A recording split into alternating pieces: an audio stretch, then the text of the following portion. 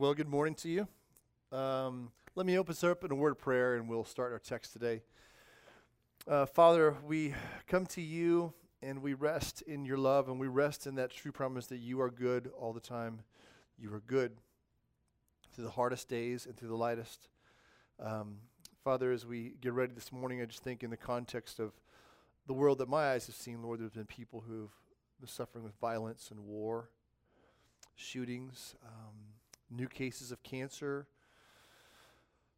various sufferings, job loss, crushing depression,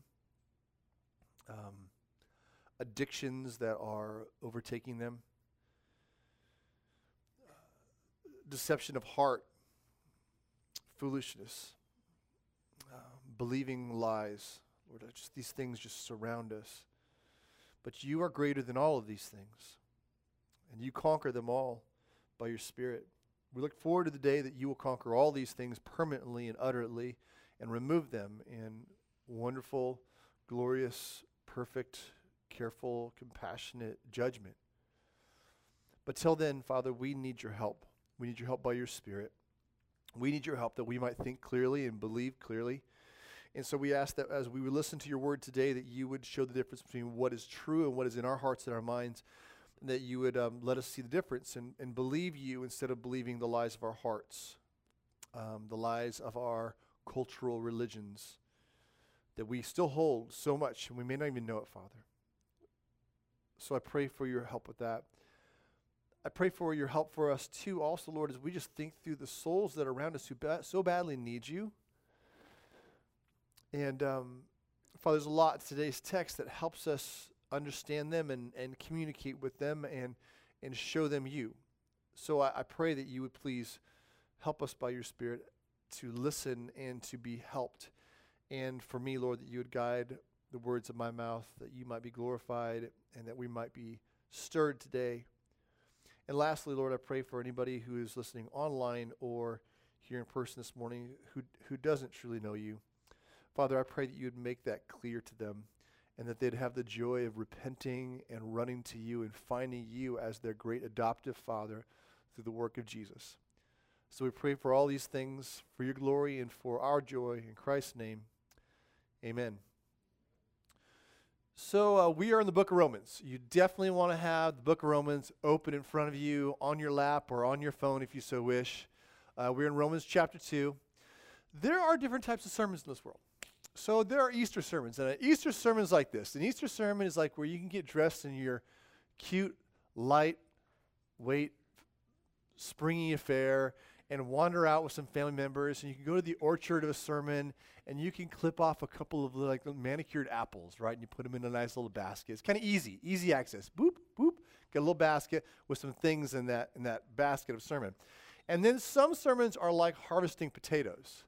And I don't know if you've seen how potatoes are harvested. I'm just going to assume maybe you don't, but it's a digging affair. It's like digging down the dirt and popping it up and on your hands and knees, and you're sorting through dirt and potatoes. This is a little more of a potato sermon today. It's a thick text. I appreciate Enoch reading it. I was telling the guys I appreciate any time we see the word circumcision said in a passage so many times, like you hope you're not being asked to read it. So Enoch, thank you for that. I think when you're reading it, you're like, man, I just said that word 72 times. It's a long text. It's a complex text. And I want to explain it in this way. In the book of Romans so far, Paul has never been to Romans. Paul is the apostle, right, representing Christ. He is writing to a church that he's never been at, a church that 7 years ago was largely founded with a large Judaistic influence. So Jewish people were bringing the gospel there. A church started. And so there's a strong influence of Judaism, and it's early in the church. So everyone's still not really clear on like how much of the old Jewish stuff should we do in the new Christianish stuff. So 7 years ago, the Jews got the boot out of Romans, out of Rome. They got kicked out by the emperor. So now you got mostly these Gentile, non-Jewish Christians in the church, and they have largely been influenced by this heavy Judaistic group saying, all right, let's keep looking back at the Old Testament and all the Old Testament circumstances and all the celebrations. Let's go over there and look at that. And so the Jewish people rolled out, and so you have largely a Gentile crowd trying to sort things out and like, how do this Jewish stuff work out? And by this time, you might have a few Jewish people leaking back in. But if you would follow the God of the Jews, you would technically become a Jewish person, a proselyte. So that's the context of what's happening. But people are not only not understanding how God has moved them past this old covenant, this old Judaistic way, but they're also using the old way wrong. And Paul's going to correct a whole lot of things. He's got 16 chapters of correction in this book. And in the beginning, what he's using is he's actually using the correct use of the old covenant, the Old Testament, to correct their thinking. Because the old covenant, the Old Testament, was from God. It was true. If you wanted to access God, you need to understand him. He revealed himself in the Old Testament, this old covenant. And in the Old Testament, you have origins, where we came from, history. Then you have these series of contracts, shall we say, that God made, he called covenants, with a number of key ones. And the first one's Abraham, and that's the one where we learn about salvation by faith. Then he adds a new one to it, and it's an obedience code, and that's called the Mosaic Covenant, or I'll call it the Mosaic Code today. And it's also often called the law. And finally, there's another third big one that's put in this, which is the Davidic Covenant. And that's where we learn a lot about exactly who this Messiah would be someday. So there's these series of contracts laid out in the Old Testament. In the Old Testament, when they step back from it, they would simply call it the law, or they'd break it down and say the law and the prophets. But they'd often just call it the law. And in this passage here today, Paul is referring to the law again and again and again, the law. And he is talking about the heart of God found in the Mosaic Code, okay? The marching instructions for how God he wanted his Old Testament people to live and carry out their faith in Jesus. And it came from God. It wasn't the creation of Moses, and it wasn't tradition. It came from God. It was good. And it is consistent with God's heart because it came from God, as is the new way, which is consistent from God's heart. So the things that have been in God's heart all along show up in every version of the contract that he gives. And God gave and he said there's a new contract coming, a new covenant, and when that one comes, I'm putting away the Mosaic one, the old one. So Paul is going to be explaining to them over this book and in Galatians and other places about how God has put to bed the Mosaic covenant by fulfilling it, and has brought this new way where now God is indwelling inside the individual believer, leading through the Word of God exposed by what the Spirit wrote, and then specified by how God would lead the person individually. Paul's getting there in this, but he's starting off the letter saying, hey, let's just start with simple things. That whole law piece that you guys are excited about, been following, let's use the law to correct what's going on here, because the very same heart of God when he gave the law is still the same heart here. And so Paul easily could have corrected these things out of new covenant teaching, but for the sake of where this is at, he's going back in their old teaching. He's using the old teaching to explain how their hearts are thinking wrongly. And then later on in the book, he'll flip it and go, okay, but we no longer follow the old covenant. Now we follow the new covenant. But right now he's using the old covenant, is explaining how what they're doing is not in harmony with what they've always believed before. So he's showing them, he's correcting them. So therefore, there are terms here that through this time, I'm going to use interchangeably, because most of us didn't wake up this morning going, man, what do you do with the Mosaic Code? What do you do with circumcision? I kind of guarantee no one thought about it until you listened to Enoch read. Probably. Maybe. So we're in a little different world here, okay? And the things that Paul is teaching them by the law are all applicable to us by the new covenant. That makes sense. I told you it's going to be potatoes. You're going to have to dig. You're going to have to work a little bit. You're going to get some dirt on your hands and thinking. It's a hard one to wrestle with. So when Paul refers to Jews, I'm going to refer to possibly as Jews, but I might just refer to us as Christians at this point in time. And when he refers to the law, I might refer to the scriptures. When he refers to circumcision, I might refer to ceremonies, baptism, or Christian ceremonies that God's given us. So I will use those interchangeably as we go along. If it's confusing, by all means, that's what coffee and donuts are for in the back. You can talk to me, and I'll do my best to make that clear or show you what I don't know. Okay? So we are in this book. Paul is talking to these Roman believers, and he's using the old teaching of the Old Testament to help them know and understand what they're doing and how they're actually thinking in an incorrect way. So we are in Romans chapter 2, verses 12. And it comes right on the heels, of verse 11, where we introduced that God is an impartial judge. Not like a Western judge like we have. A judge in the scriptures is a person who not only decides and declares what is true and right, but he also executes the punishment and the reward. Okay, so he's a twofer in the scriptures. So he says God is a judge and God is perfectly impartial to what he does. And so therefore, these verses here talks about how he will be a fair and good judge and how he assesses the hearts of his followers. So Romans 2:12, title of our sermon today is When God is Your Audience. When God is your audience.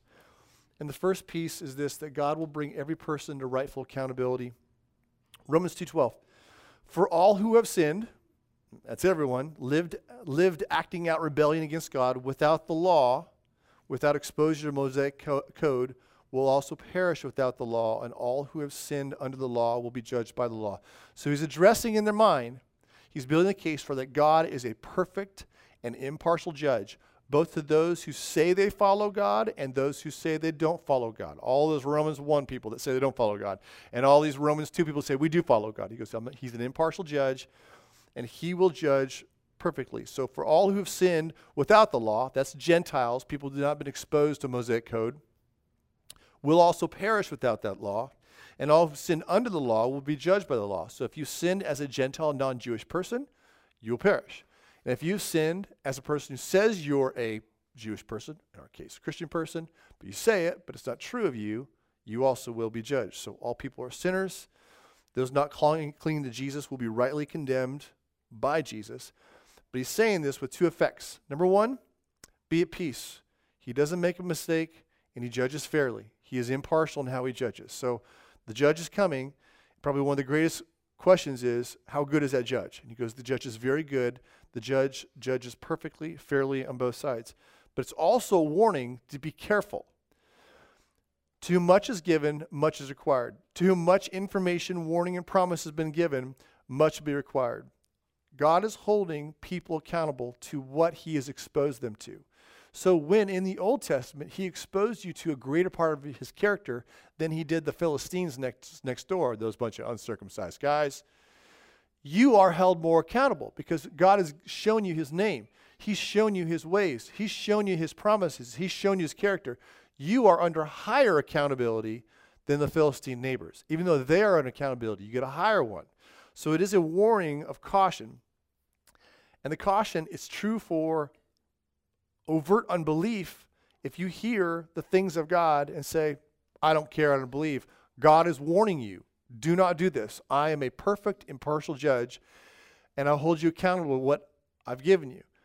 But the second audience, which is very parallel to us as Cross City Church and believers wherever we're at that are watching this, we are people who claim to be God's people. And most of us are God's people, but amongst us, there's always some of us that are confused or faking it, maybe even faking it to ourselves. We don't even know we're faking it. There is this category of inauthenticity.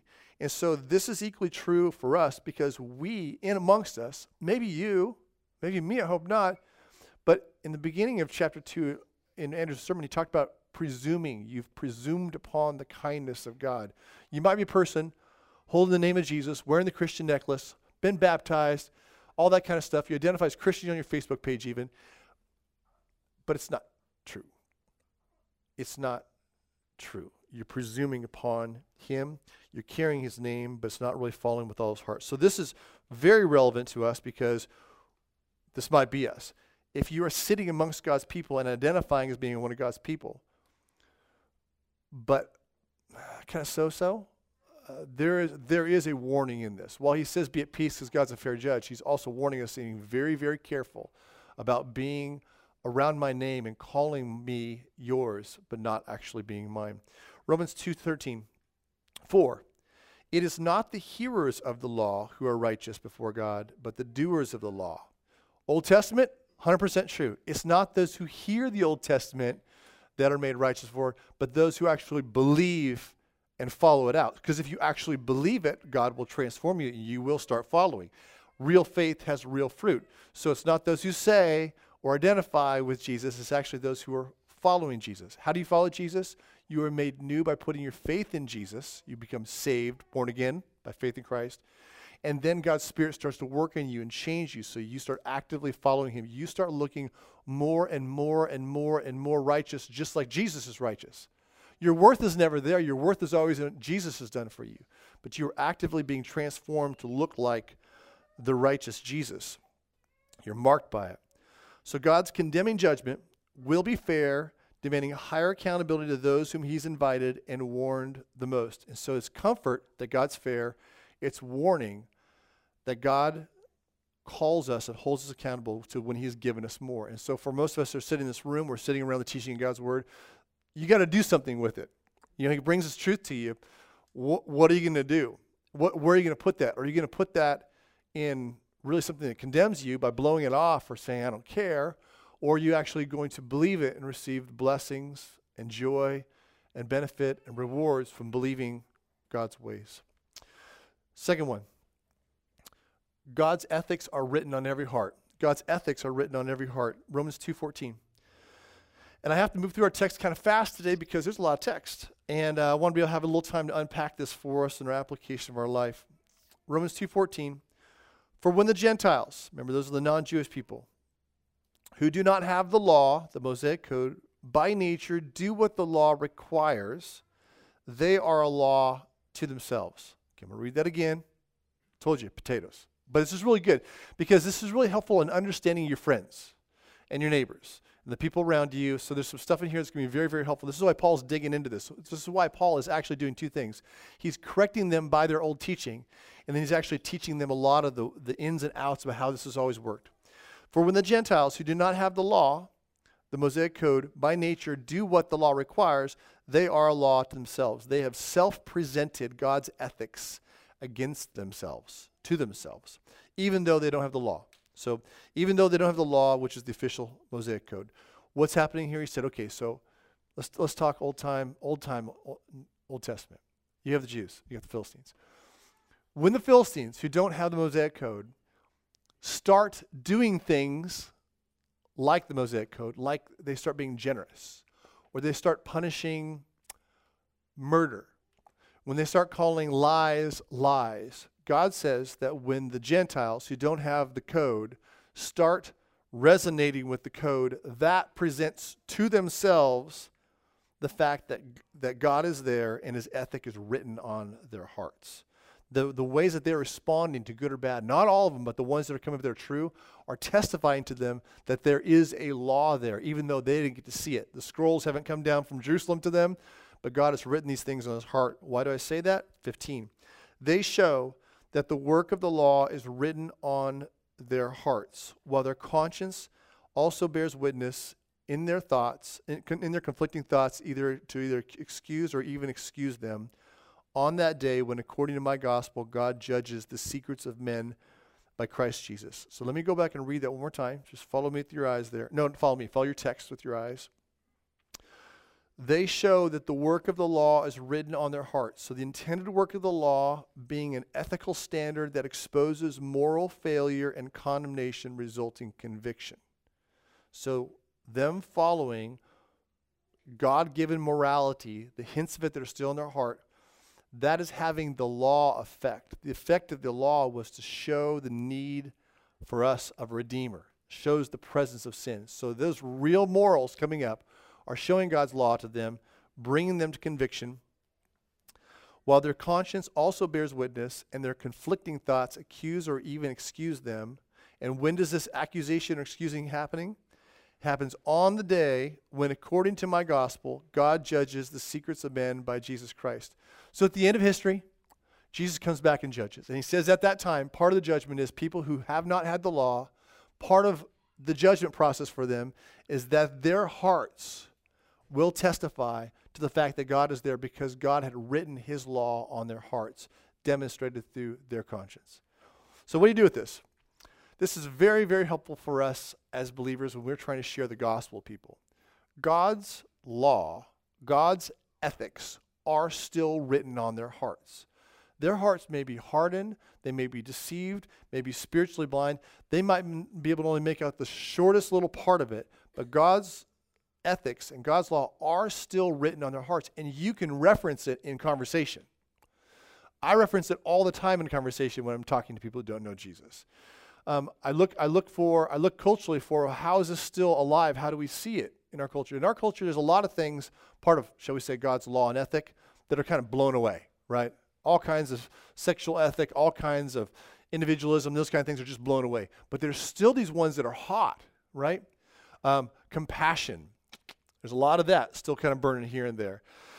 We see the ideas of like justice. In our culture, a secularistic culture, justice is a big deal. So I'm looking for these places where you see the smoldering bits of God's ethic are still alive, and we can reference it. So when I talk to my friends about them saying that they are simply, I'm not a person of faith, I'm just simply a person of science, I do what I see, I just tell them, well, that's not really true.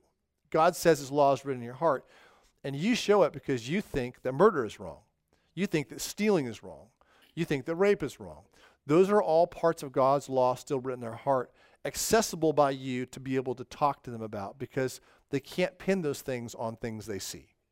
So this becomes very, very helpful as we talk to people, knowing that this is still underneath their heart.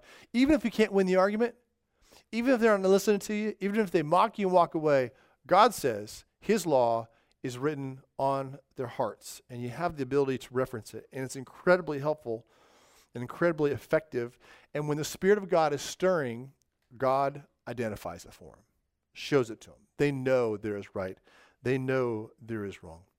So we can count on and reference that God's ethical law is written on the hearts of all people. Third, God's name is degraded by hypocritical followers. So our first one is this: God will bring every person to rightful accountability. He will rightfully judge perfectly everybody, which should bring peace to our hearts and also should bring caution to us. Number two, God's ethics are written on every heart. Very helpful to know that every soul, everywhere, on every island where there's nobody sitting there, that is on their heart. It is speaking to them. It is, their eyeballs are seeing that, they're on that little like 10-foot wide, patch of sand with that one coconut tree. And with their peepers, they're seeing the coconut tree, and the clouds go by, and the currents, and the starfish that comes up on the shore, and God is saying, Romans 1, I am testifying to them of my invisibilities through the things that I've clearly made, and they see and they testify to me. And then inside their heart, they know it was wrong to kill the other survivor that they killed, right? They know that's in their heart. They know it's wrong to steal. They know there are these ethics. So God is testifying to them to their eyes and in their heart, wherever they're at in the whole world. Our third one is this: God's name is degraded by hypocritical followers. Look at Romans 2, verse 17. But if you call yourself a Jew, or in our case a Christian, and rely on the law, the Bible, and boast in God, and know his will, and approve what's excellent. So what he's going to do, he's going to say, if you say that you're a follower of God, and you rightly hold to these things, and these are true. If you are a believer, you boast in God, that's good. 18, and know his will and approve what's excellent, that's true, because you're instructed from the law, the scripture is absolutely true. Verse 19, and if you are sure that you yourself are a guide to the blind and a light to those who are darkness, and that is true of you as a Christian, because you have been exposed to the light of the world, right? God has called us to be a light in the darkness. And true, verse 20, and you are an instructor of the foolish and a teacher of children. So these isn't jobs, but these are spiritual things that God has called us to, that we instruct the foolish like we were with the truth and wisdom of God. Having in the law an embodiment of knowledge of truth. So these are all true. He goes, so if you are a follower of God and you fancy these things be true of you, which are true, verse 21, you then who teach others, do you not teach yourself? And while you preach against stealing, do you steal? You who say that one must not commit adultery, do you commit adultery? You who abhor idols, do you rob temples? Probably syncretism and some foreign bad gain from how that would happen. Do you who boast in the law, shall we say the scriptures, you dishonor God by breaking it. You break the law, the scriptures. Verse 24, for as it is written, quoting from Isaiah 52:5, the name of God is blasphemed among the Gentiles because of you. So here's the problem. If you carry the name of Jesus, let's say you're hanging out, you say I'm a Christian. Let's say you've been baptized, and you're really carrying the name of Jesus, because that's what baptism is. You're being baptized in the name of Christ. So you're carrying the name of Jesus. So if you're carrying the name of Jesus and you're holding to his teaching, which we have, but you live hypocritically continually, this isn't wrestling with sin. This is something you're perpetually doing, that you're saying God hates this, but then you do it. You find your way to do it. You make excuse of it. Maybe you've done it so long you're just callous to it. But you preach one thing and you live a different way. When you live hypocritically, it has a horrible effect, which is blasphemy. So let's just think about this. Why did God make us? Audience feedback. For his glory, to bring God glory. Okay, thank you. Could have got the kids up here on that one. Okay, so we are for God's glory. We glorify God by letting him be seen more clearly, adorning his name, cleaning the windows of life more clearly so the world can look out and see him, right? Putting up the telescope so you can see him more clearly. That's glorifying God, letting God be exalted. Blasphemy, the word there, means injurious speech, degrading speech. You are, instead of glorifying, you are minimizing God. That's what blasphemy is. Blasphemy are words that degrade and take away from something. You either glorify or you blaspheme something. It's glorify or anti-glorify. And anti-glorify is a really ugly word. We call it blasphemy. You remember in chapter 1, what was wrong with those people who were openly rejecting the Lord? They were smothering, suppressing the truth. So they were hiding the truth. In this chapter, when you're living hypocritically by saying, I am the Lord's, but then not living that way, you are doing something very similar to suppressing the truth. You are degrading the truth. So you're not trying to hide it. You're just trying to put it on high discount. You're saying God is not that great. He's not that good. He's not that worthy. He's not that authoritative. He hasn't spoken those ways. That is the effect you have when you carry the name of Jesus and live in hypocrisy. You blaspheme the name and glory of God. The great tragedy isn't that you get busted for it. The great tragedy is God's reputation, glory, and the gospel is tarnished. That's the great tragedy. And until you come to know Jesus, you'll never understand that that's the great tragedy, because you'll always think that me getting busted for it is the great tragedy. Salvation, when we understand who God is this great flip. It's not really me that matters in the end. It is God that matters in the end. So blasphemy is a horrible thing. It's a hypocritical. Hey, that's a cultural value we hate. No one likes that. Right? That's not a cool thing. Hey, hypocrites.com. Hypocrites is one of those growing ethics, one of those glowing ethics of God's law still written in our cultural heart. And it's something we can actually help point to. But don't we all know friends and family that have sat under the effect of this? They have been around either television or personally around Christians who have consistently been hypocritical, and it has darkened their view of God, darkened their view of the gospel. They have a harder time seeing and listening to it because people who've carried the name of Jesus have consistently lived contrary to that message. Unrepentant hypocrisy is queued up for a unique intensity of God's judgment because it is blasphemy against his glory. So to get truth, God, theology, and life right, but to not genuinely and completely follow it yourself is hypocrisy, and hypocrisy degrades God, making you a blasphemer. Our fourth piece of our passage today, I need to get down and dirty on this concept of circumcision. All right. I had a little quiz in the car last night asking some of my family, like, hey, do you guys know what this is? And the answers have made me laugh so hard that I will not share them. I sat at my desk last night repeating the answers to myself, and it made me happy. Okay, so what is circumcision? Here's what circumcision is. Here's my finely crafted statement on this. If you need to know more, I'll be hanging out back at the donuts in the back, and we can get down on this, okay? What is circumcision? Now, God calls people as soon as they give themselves over to Jesus to physically demonstrate that they belong to him by this process of baptism. We put you in our horse trough, dunk you underwater. Old you's gone, New use here. Know me no longer as the old Ange. I am now the Ange that belongs to Jesus. You're bearing his name. Okay? This is the sign that Jesus has given one means to follow him. Back before Jesus, for yea, verily about 1,500 years, there was a different sign to following God, and that was the sign of circumcision that God had given, which was a ceremony to identify people as belonging to Yahweh, the God of Israel.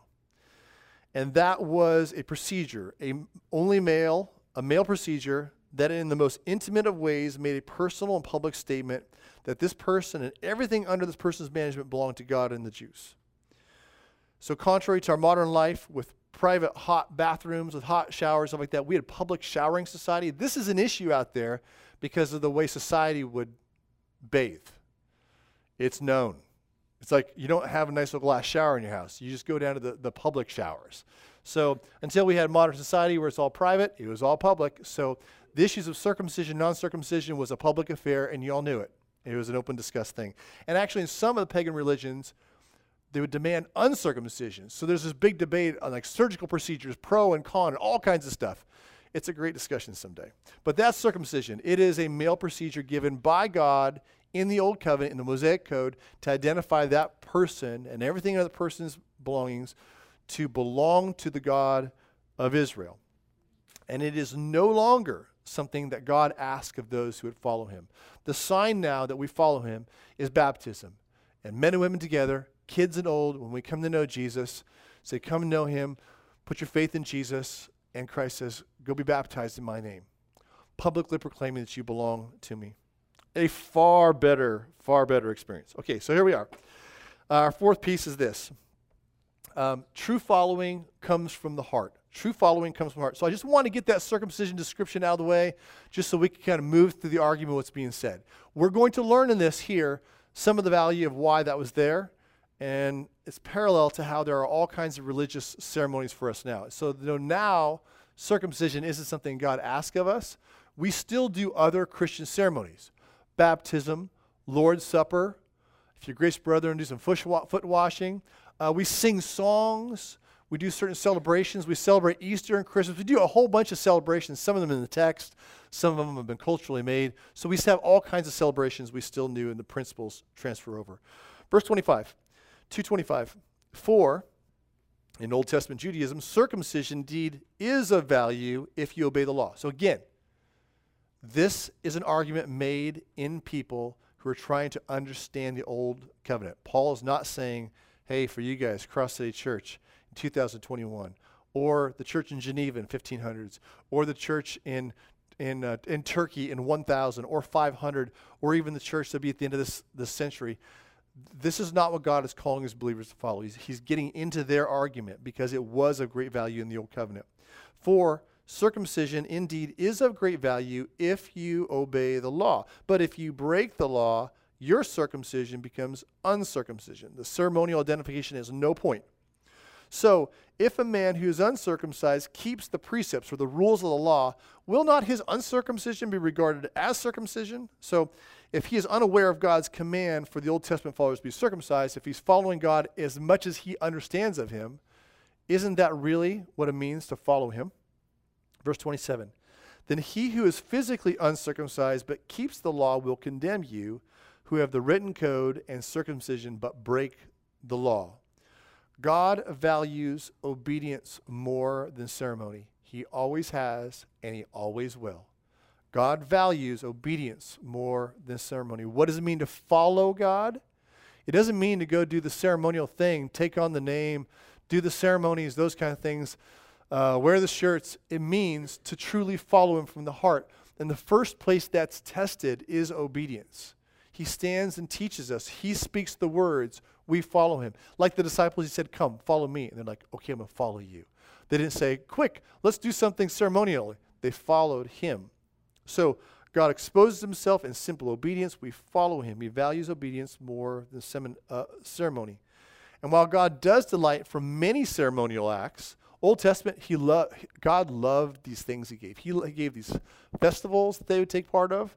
He gave these ceremonies. He gave circumcision. He gave sacrifices. He had a lot of things he loved.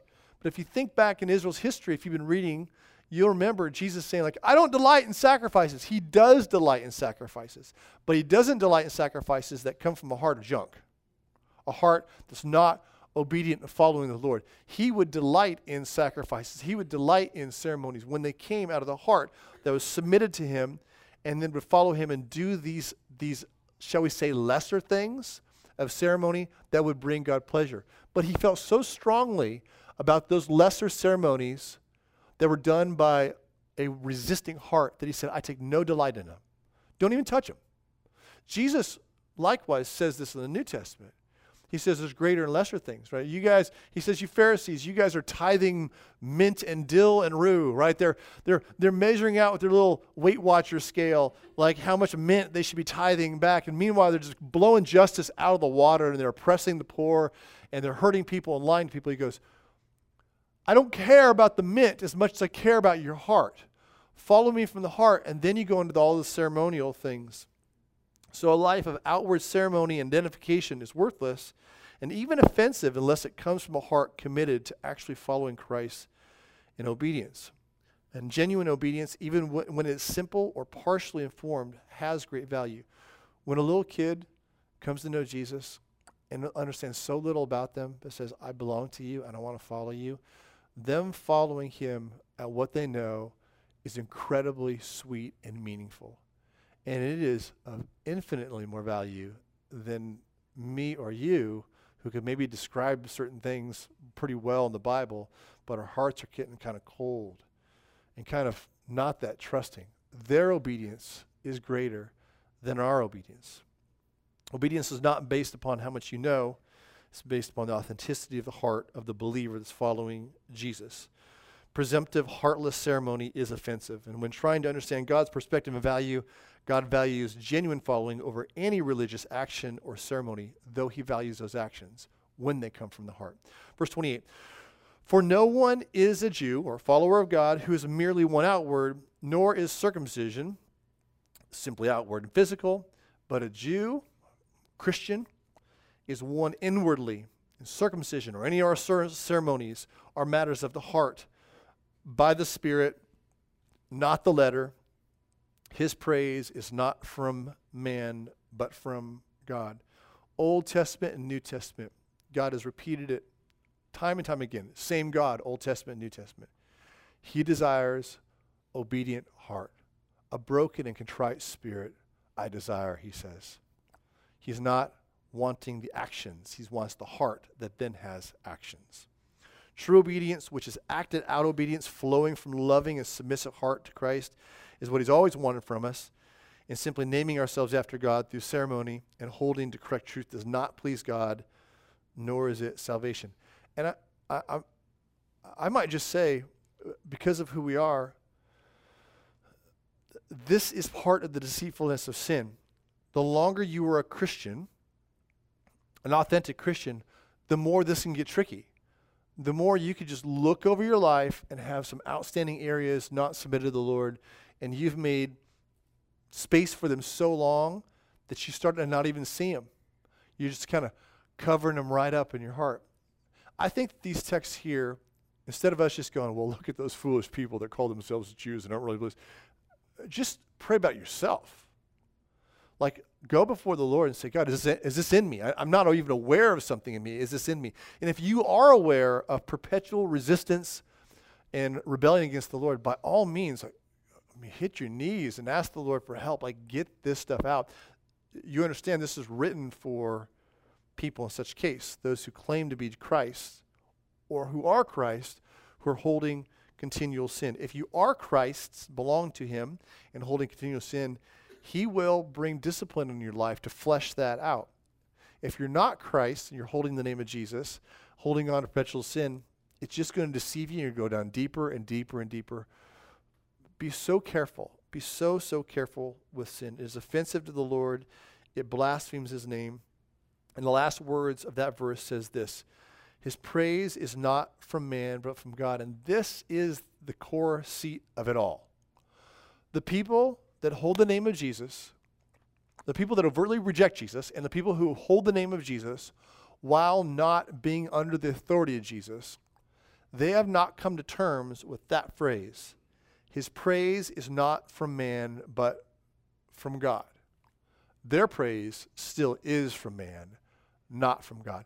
In this passage, in last week's passage that Andrew preached, and this one here, there are 4 amazing things said that we gain.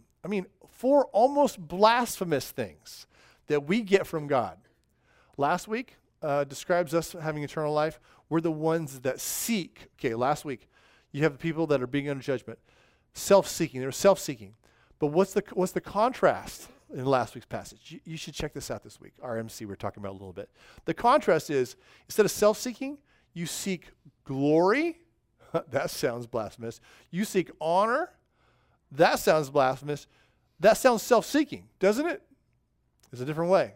In Christ, you receive glory, you receive honor, you receive immortality. In this text here, you receive praise from God. That's a different way of life. You will either live to the praise and the benefits you get from people, or you will live for the praise of God. And the way this is said here is, this is not saying living in a way whereby God receives praise by them looking at you. This here is God praising you. It's not on his knees going, "Oh, mighty one." No. But it's God saying, "Well done, good and faithful servant. Blessed son or daughter of mine that I've never loved any more or any less. Look at what you've become. You are my workmanship, and you have beauty because you are my workmanship." Do you want praise from God? Or are you just happy with praise from men? It's the fundamental question that goes across the whole board. This is the problem that sat underneath them. These folks who were hypocritical, who were partial in their following Jesus, the problem was they didn't care about God. They just cared about themselves. And Paul brings it out. Our praise comes from God, not from man. And if that's the case, and we decide we want him, and we want him to say, "Well done." We don't care what Instagram says about us, or Twitter says about us, or our friends say about us. We want him to say, "Well done." We need to listen to who he is and how he thinks. And he says, number 1, come to me by Jesus, because you can't come to me on your own. So hit your knees or hit your seat right now or afterwards. Just talk to us during the song. It's like, have you given your heart to Christ? Number 1. Have you come and said, "Lord, these things here in this text are just dripping off my life, and I can't free myself. I have to be made new. I have to be rescued like an unconscious person floating in the ocean type rescued. I need to be rescued out of the ocean by you, Jesus, because only you can rescue me. I'm that bad off." Come to know him. Be counted righteous because of the work of Jesus. And in that, be made alive. Be born again. Have his spirit put in you so that then transformation here before our eyes can happen. So number 1, know the Lord. Number 2, I just want to encourage you guys. I'm going to finish up here with just a moment of just silence. Are you holding hypocrisy in your heart? And if you are, here's the fundamental thing. You're not seeking praise from God.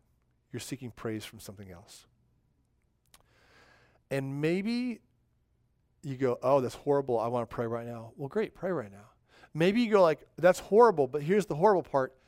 It's horrible that I don't feel horrible that it's horrible." You know what I mean? You're like, that steps off. It's just barely there. Praise God it's barely there. The only reason you can see it's barely there is because God loves you and is exposing it to you. So I just want to invite you to bow your heads. And whether you can barely see it or it's clear in front of you, I just want to invite you. I'm going to pray for a moment, and then I'm going to give you a moment just to pray after me. I want to invite you to ask God, to commit and ask God that his praise is the praise that you desire, not yours. And that he would make that true of you, that God would be God and not man. Father, I pray for us all this morning in this text, as we read through highs and lows of circumcision and law and all the complexities of it, and as we think through and see that we know that the law is written on everyone's hearts, and you're a fair judge, and our hypocrisy is extremely damaging to your reputation and your name and your glory. And that fueling all of these errors that we may have, Lord, is the denial of this fundamental piece. you are a God who does give praise. You are a God who loves and redeems through the work of Jesus, and then you give praise to your children. And Father, for me, I so often lose track of this. In talking to my brothers and sisters, Lord, I know we often so lose track of this. So, Lord, for those in the room or listening online who have not made that clear before you, who have not asked you to be their praise giver by trusting in Jesus, please move them now to reach out to you and ask you to save them through the work of Jesus.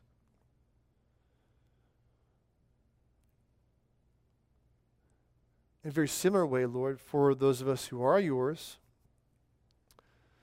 who feel weak in desiring your praise, we know it's not mattering to us like it should. Father, please draw us to your face right now.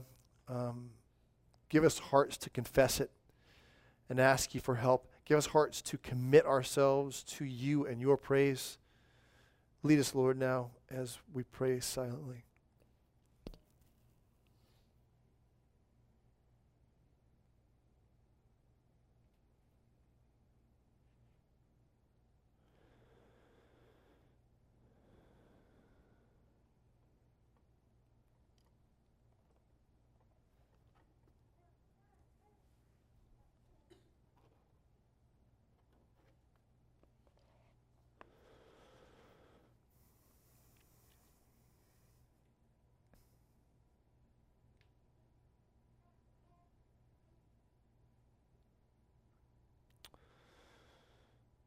Beholding the glory of God in the face of Christ. It's a work, Father, you do through your Spirit. It happens no other way but by your Spirit. And Father, I ask that you would match your truth-bringing work this morning by your Spirit with an internal work in us. Father, I pray that you would grant us the repentance and the faith, earnestness, that we might trust and taste of the joys of what it means to receive your praise. That we would be fixed on you and we would not be sidetracked by people. That we would be people who, by being patient and doing well, seek honor and glory and immortality. That we would not be short in our vision, but that we would wholly lean upon you. So, Father, I ask you for the work. It's only what you can do, and I know you delight in bringing joy to your children and glory to your name, and we ask you to do this in Christ's name. Amen.